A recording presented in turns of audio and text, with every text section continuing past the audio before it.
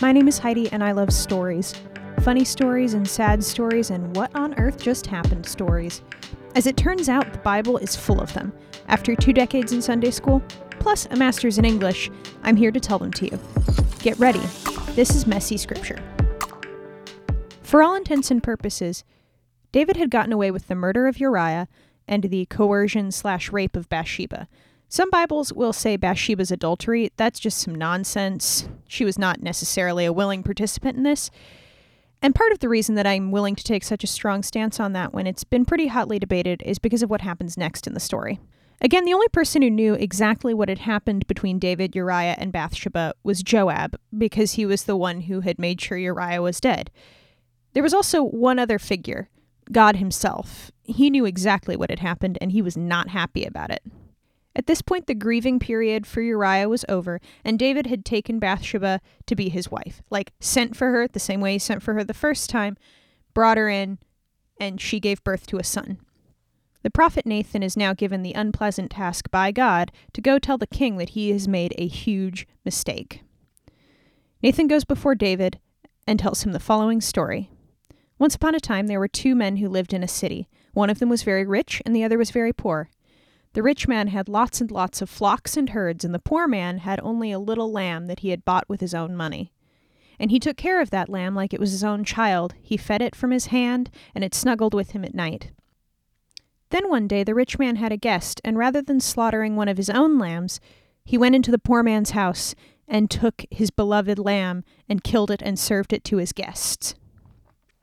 And David was furious. Remember, David had been a shepherd all up until he was king.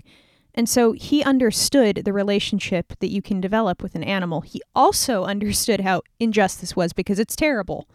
In a rage, he asks Nathan if the story is true and who this man is, because this man that took a lamb from another man deserves to die. And Nathan looks at him straight in the eye and says, "It's you.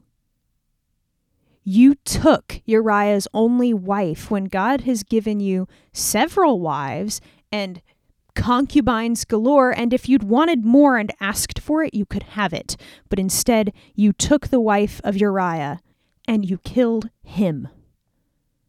And David realizes finally that he's done something really wrong, and he admits that he has sinned. This is one of the biggest differences between David and Saul. David can admit that he's sinned. Saul grabs at the prophets and rips their clothes. Nathan tells David that 2 things are going to result from this evil that he's committed against Uriah and Bathsheba. First, David's own wives will be taken from him and given to another man. And what David did in secret, this shameful adultery, this coercion, this assault, would take place against his wives in public. The other very serious consequence that would come of this sin, besides the emotional scarring, was that the child Bathsheba had borne to David would die. Because David repented genuinely, sincerely, for realsies, God in his infinite love and care did forgive David. However, there was still going to be retribution. It's important to take a minute and look at the story that Nathan told. So Uriah is the man who had his lamb taken. Bathsheba is the lamb. And that is where I tend to lean on rape, because the slaughter of a lamb, the killing of an innocent thing, that's not a consensual act between 2 adults. That is rape. That is assault. That is not okay. And in Jewish law at the time, if someone stole a lamb, you had to return 4 times what you had stolen. This was true of most thieving, but with lambs it was clear. It's like you take a lamb, you have to return 4. Boom, done.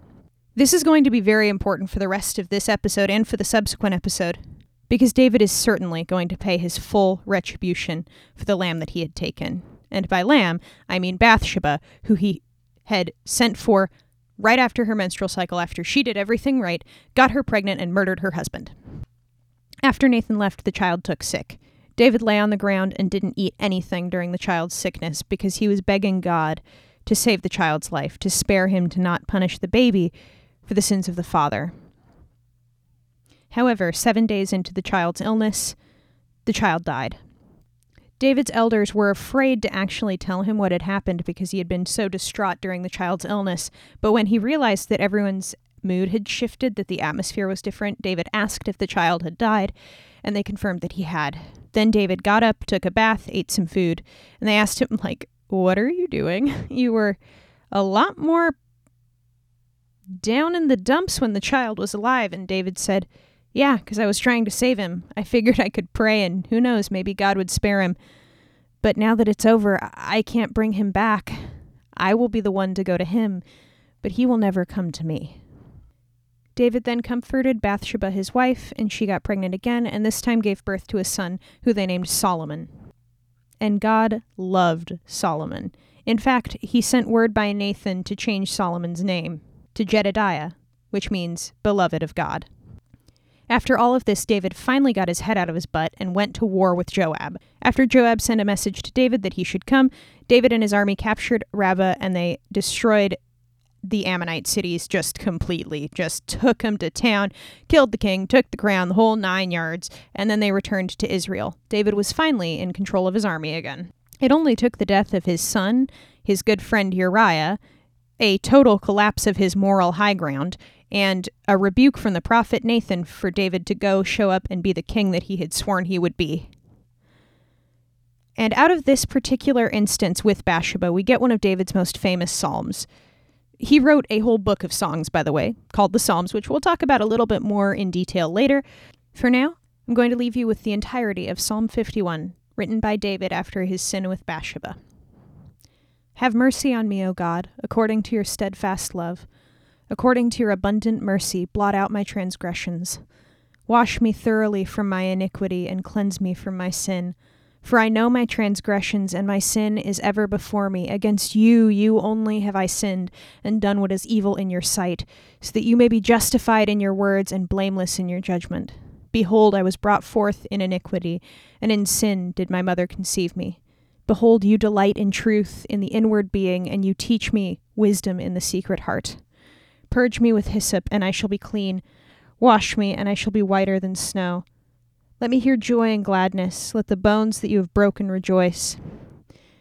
Hide your face from my sins and blot out all my iniquities. Create in me a clean heart, O God, and renew a right spirit within me.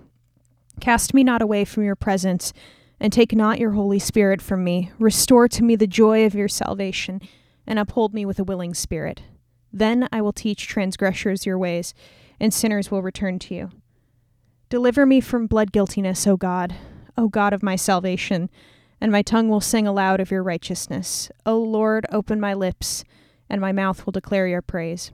For you will not delight in sacrifice, or I would give it. You will not be pleased with a burnt offering. The sacrifices of God are a broken spirit, a broken and contrite heart, O God, you will not despise. Do good to Zion in your good pleasure. Build up the walls of Jerusalem. Then will you delight in right sacrifices, in burnt offerings, and whole burnt offerings. Then bulls will be offered on your altar. It's clear from the psalm that David understood one thing, that if he was forgiven, it would not be because he deserved it or because he had done something right. It would be because God loved him, and God's love is faithful when we are faithless. Next episode, war comes upon David's house from within his own house. His sons go absolutely wild with power and ambition, and David and his whole family, plus the nation of Israel, suffer the consequences.